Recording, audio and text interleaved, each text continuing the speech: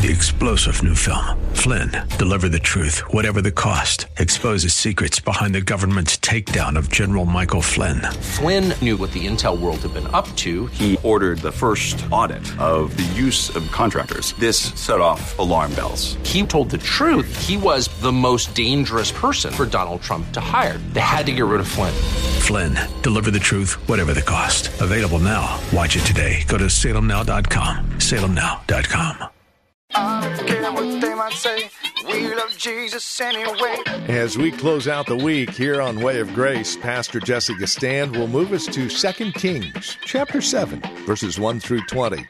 Arise, move, and go. Our series continues with a tale of 3 stories: leadership, lepers, and the living God. Way of Grace coming up next. Lady, could you worship and adore?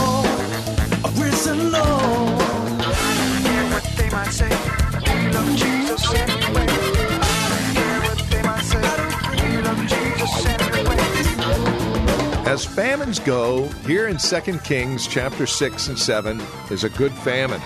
Well, good in the sense that it was all-consuming. Other than that, it really did take Israel to task.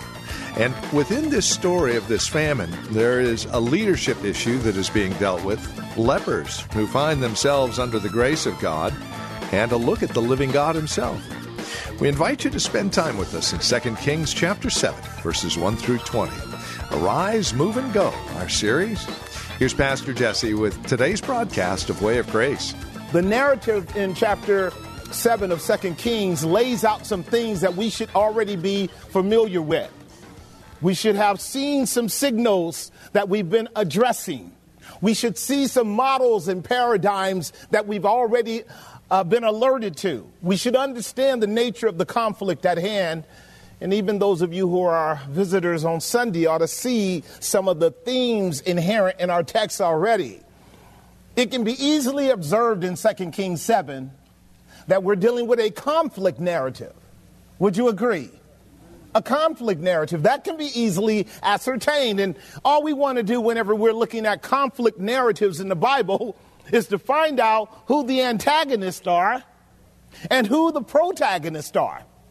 And then I want to make sure I'm on the side of those that side with God. But sometimes it takes a little while to unpack that. And that's what we're going to do today. And I'm praying that God will grant you some attention. Pay attention to him. May he grant you to stay on the pathway.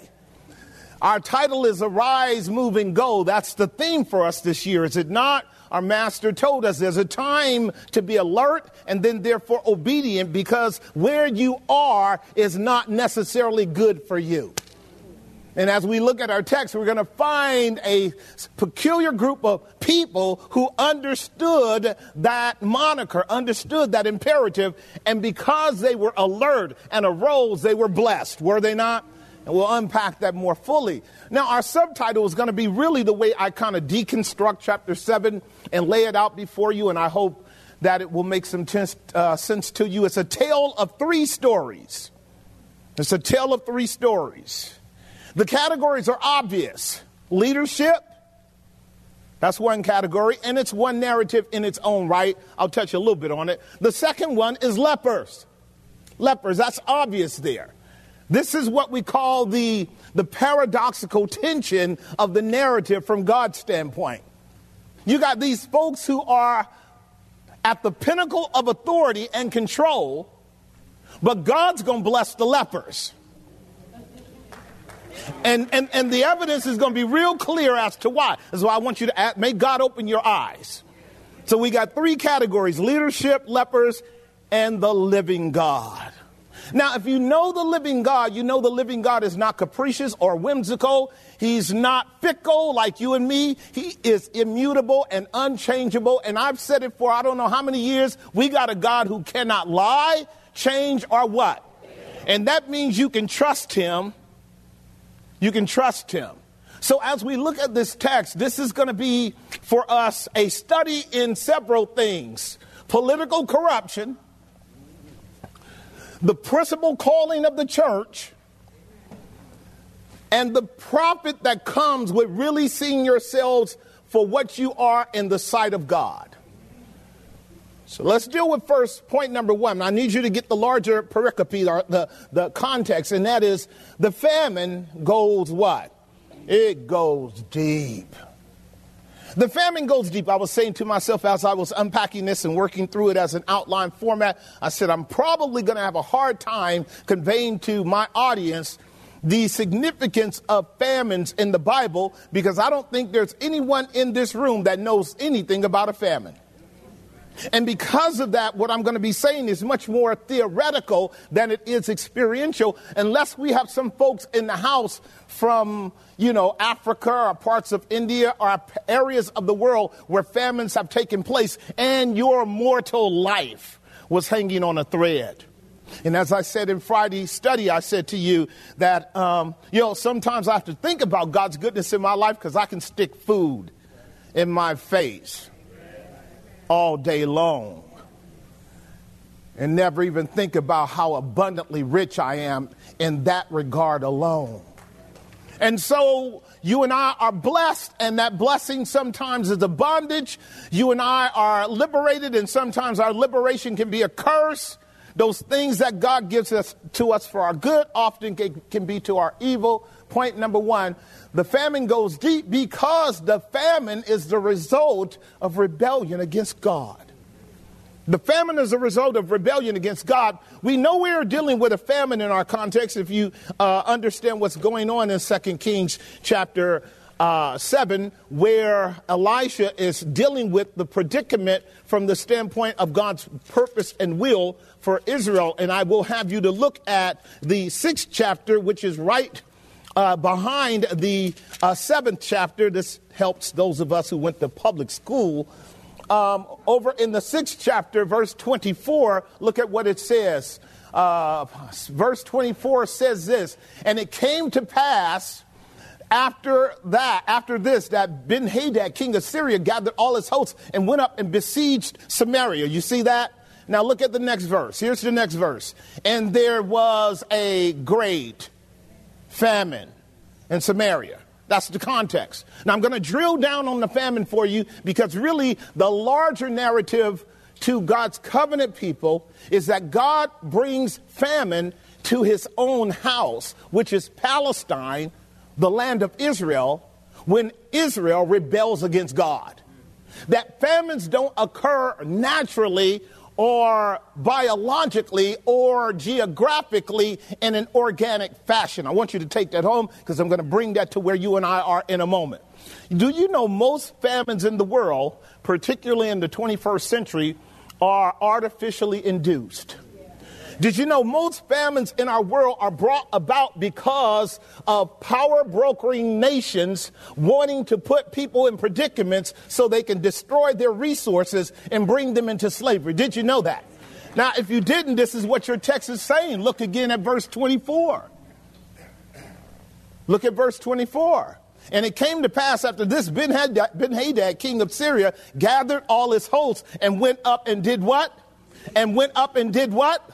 And went up and besieged it. And when you besiege a city or a nation, you embargo it. You cut it off from external resources. You cut it off from being able to import in what is needed for it to survive. The vast majority of famines in our world are not to be blamed on God, but man. Even the natural organic famines that we've had throughout the world in Africa and other parts of that could have been mitigated easily if mankind was good to one another. So don't blame famine on God, except to know that God uses it to discipline his people. As he told Job, if the famine comes, or if the storm comes, or if the judgment comes, it's because I'm chastening my people because they have failed to look to me in the time of trouble. And Jesus said it himself. Listen to Matthew 24, verse 6 and 7. Now, you know, saints, I've taught you this, but we're going back to the ABCs, are we not? Listen to how Jesus said it would occur throughout the world. He says, you shall hear of what? You shall hear of what? Wars and rumors of wars. See that you do not be troubled, for all these things must come to pass. The end is not yet. Verse 7. For nation shall rise against nation. That's an exegetical, meaning wars. Nation shall rise against nations and kingdom against kingdoms, and there shall be, you see the correlation now? Do you see the correlation? In other words, you will find wherever there is constant war and conflict on a political level between nations, somebody suffering the drought of famine. Today it is artificially induced all over the world. I could sit here for an hour and talk about the famine that we're in and the famine that's going on around the world. And the reason that you and I are not feeling it is because our food supply is 70% artificial. We have a 70% artificial food supply, so we're eating on that which is hormonally modified. Now we know that, genetically modified. And so we don't sense the inflation and its impact like you would in a country where the resources are natural. And let me just kind of put a pin in this right now. Often for American Christians, we think the world is just like our world. We are more than wrong. The vast majority of the world does not have the resources we have. They do not have the benefits we have. And so they suffer in real time faster than we do when anomalies like droughts occur, or because of war, embargoes and food supplies are not shipped to them. I must say this to you because some of you guys know where I am with a lot of this stuff. You new people don't. But you guys know I'm right on top of this in terms of the politics of our world. Here's what you must know. You and I will never experience over the next 3 or 4 or 5 years any serious depletion of our food supplies, while other states will and other countries will, because we are one of the chief suppliers of food to the world. But we are also engaged in the manipulation of the quality of the food at the genetic modification level. Your grocery stores are a perfect example of the delusion of abundance, because more than half of it is not worth eating. Now we're reading a text. We're reading a text that goes back to the 9th century BC. We haven't even entered into the First World Revolution. We haven't even entered into a industrial revolutionary era. So what that means is science has not developed to the degree that it could mass produce the deception of genetically modified food as you and I have today. Am I making some sense? So we have to deal with the real-time withering of the leaves whenever the food supplies are dried up by conflict and war. I just want you to know that. So under point number 1, listen to your God who told Israel, as long as you're in my house, if you obey me, you will never see a famine. But the moment that you disobey me, I'm going to bring all the curses of Egypt upon you. I just want you to hear a few verses. Deuteronomy 28:48. Deuteronomy 28:48. The whole of Deuteronomy chapter 28 will sanctify you, but we don't have time for it. Therefore shall you serve, back up to verse 46. I'm going to run up into verse 48. I want you to hear this. This is about worship too. This is about worship. People ought to understand what's about to happen to them when they disregard worship. Here it is. Let's start at verse 45. I need a context. So I need a verse for them. Moreover, all these curses shall come upon you and shall pursue you and overtake you. God is talking to his people. Until you be destroyed because you did not listen to the voice of the Lord, right? Now that's a macrocosm of what we're dealing with in our text. Because in our text, God gave a word of promise we're getting ready to unpack. And some people didn't pay attention to it, and they had a terrible outcome, didn't they?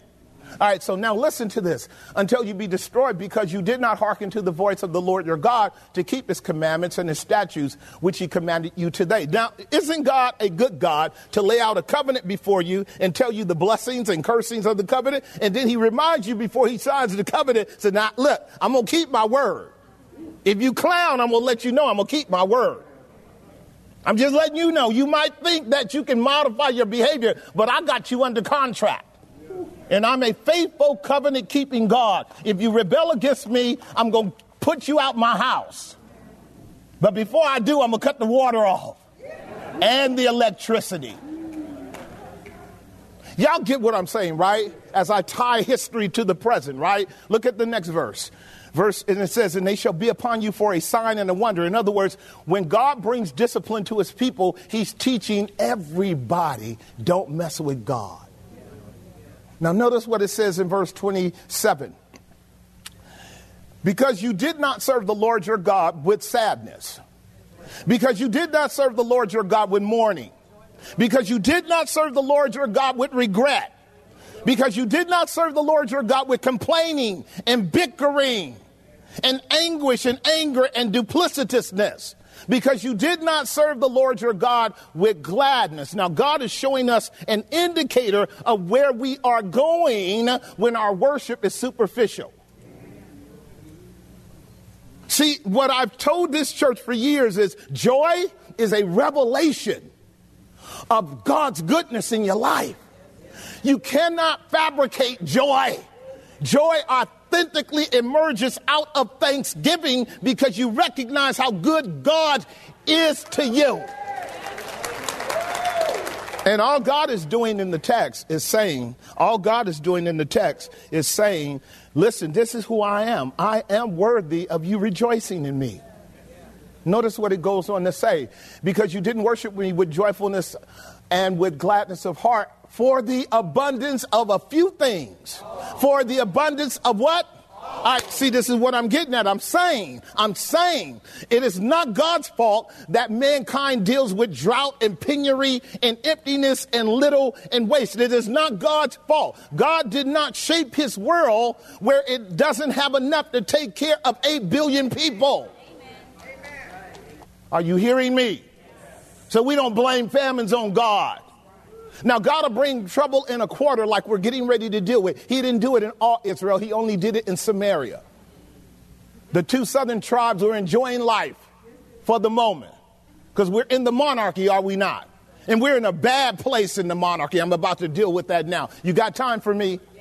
We're in a bad place in the monarchy. I'm about to deal with that now, but it corresponds to where I am today. I see the leadership in my world just as wicked as I see the kings that are being dealt with in our present context. It's so vivid to me.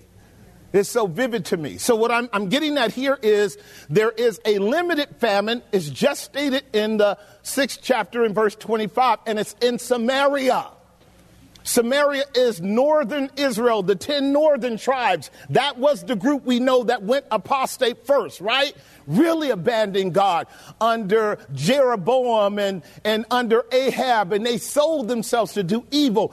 And it was King Solomon that precipitated it, as you guys know, with massive idolatry. So the 10 northern tribes are under the judgment of God, and they represent today's liberal apostate church. For while they have the name of Jehovah on their lips, they worship every other god under heaven but the true and the living God. And that represents the culture I live in. And God's never pleased with you and I calling on his name only or taking his name to be named or attributed to us only. It is to the degree that you and I enter into his name and own it, him as our father and we as his son, and Jesus as our husband and we as his bride, and us as sons and sons of the living God committed to God's word. Does God bless us when we say in Jesus' name? And this is what the text is talking about. So now notice what verse 48 says. This is important. Therefore shall you serve your enemies. Now, didn't God just deliver them out of their enemy's hand? So they're about to go into the land. Moses is giving us the second giving of the law. Deuteronomy means a second giving of the law because they're about to go into the land. And all God is letting them know is you guys getting ready to go into a wonderful house. You didn't build it. You didn't provide anything for it. I'm giving you vineyards. I'm giving you olive trees. I'm giving you all kinds of wonderful provisions. When you get in there, you got to act right because you are representing me. And if you don't, I'm going to dry this place up and I'm going to allow the plagues that I'm delivering you from in the land of Egypt chase you down. You're going to suffer the same plagues in Canaan that you did in Egypt. Did that make some sense? That's exactly what the text is saying. So this is really what's going on in the day of Elisha the prophet. I'll get to him in a moment. What's going on in the day of Elisha the prophet, if we deal with the paradox of the narrative at another level, is God has an eminent servant. Actually, he has two. One is Elijah, now his protege, Elisha. These are two eminent prophets who lived in the time of Israel's most famished period. See, God still speaks to his people in famines. And he knows how to take care of the faithful in famines. While the general will rebel against God, God's true people will listen to the prophet and escape the severity of the judgment. Y'all know that. That's how God works. Never have I seen the righteous forsaken, nor his seed begging bread. In times of famine, they will be satisfied. Now, God's not a liar. So somewhere along the line, God knows how to bring a raven and feed his servants in the midst of a famine that God had decreed in the mouth of his servant for 3.5 years. Because Elijah did it, didn't he? And now his protege, Elisha, is experiencing famine as well. We've got multiple years of famine going on here. And I can tell you, famine will mess you up. Let's go on, because I want you to get this. He says, therefore you shall serve your enemies, said the Lord, and against whom I will send against you, in hunger and in thirst, in nakedness and in want of what? And he shall put a yoke of iron upon your neck until he have destroyed you. Again, in theology, we know how to parse these kind of negative, positive principles. In the positive principle, back in verse 46, he said, because you did not rejoice in the abundance of all that the Lord had given you. Now he's saying, I'm going to bring judgment. Go back. I'm going to bring judgment because of the want of all things. Now, how do you go from the abundance to the want, except the Lord your God now is drying up your sources because of your rebellion and disobedience? Now, look, I can go on because I know half of y'all in the room grew up broke and poor like I did. And so you know something about robbing Peter to pay Paul. Do you? And you know something about paying that bill extra late. Right? And you know something about how to take some of those canned goods and add a little bit of something to it to make a meal last, particularly if you're raising a bunch of knuckleheads. In other words, when difficult times come, God's people learn how to live in those difficult times. But what we have to understand is that those difficult times are often a consequence of bad choice making. See, when God saves you, he helps you to stop lying to yourself, because half of the predicaments I was in, maybe even more, were a consequence of my wrong choice making. I can't blame other people for the mess that I'm in. Am I making some sense? Now, let me go on. I'm under point number 1, getting ready to unpack 3 things here. First of all, I have stated that famine is a result of rebellion against God. Would you agree with that? Leviticus chapter 26, start at verse 30. I'm going to, verse 19 first. I'm going to look at verse 19 and then verse 29. Leviticus 26 is the other place you go. He says, and I will break the pride of your power, and I will make your heavens as iron and your earth as brass. Boy, you're in a bad place when your heavens are like iron and the earth is like brass. That means the heavens are not opening up to bless you. That's the metaphor of God favoring you. God is in heaven. And when your heavens are as brass, it means you are receiving no blessing, or as iron. And when the earth is as brass, that means you are dealing with hot metal on your feet because the sun is shining down on it and you are totally uncomfortable. God means that. That's what he told Israel. Now notice what verse 20 says. And your strength shall be spent in vain, for your land shall not yield her increase, neither shall the trees of the land bear their fruit. You see what you're getting ready to experience? Famine. Verse 29. Verse 29 is at the end of it. There it is. And you shall eat the flesh of your own sons, and the flesh of your daughters shall you eat. You see it? Now Moses said that. And Jesus said in Matthew 24, woe unto you that are with children and that give suck in that day. And the context that you and I are dealing with in 2 Kings chapter 7, just a few verses before that, the king had to deal with 2 women that were negotiating with him to eat their children. So see, here's what God will often say. Hey, look, it can get real bad for you. It can get so bad that you will do things that you swear right now you would not do. Are you guys hearing me? So it's important for you to capture that God means business because God knows us, doesn't he? Well, you have been listening to Way of Grace with Pastor Jesse Gistand from Grace Bible Church here in Hayward.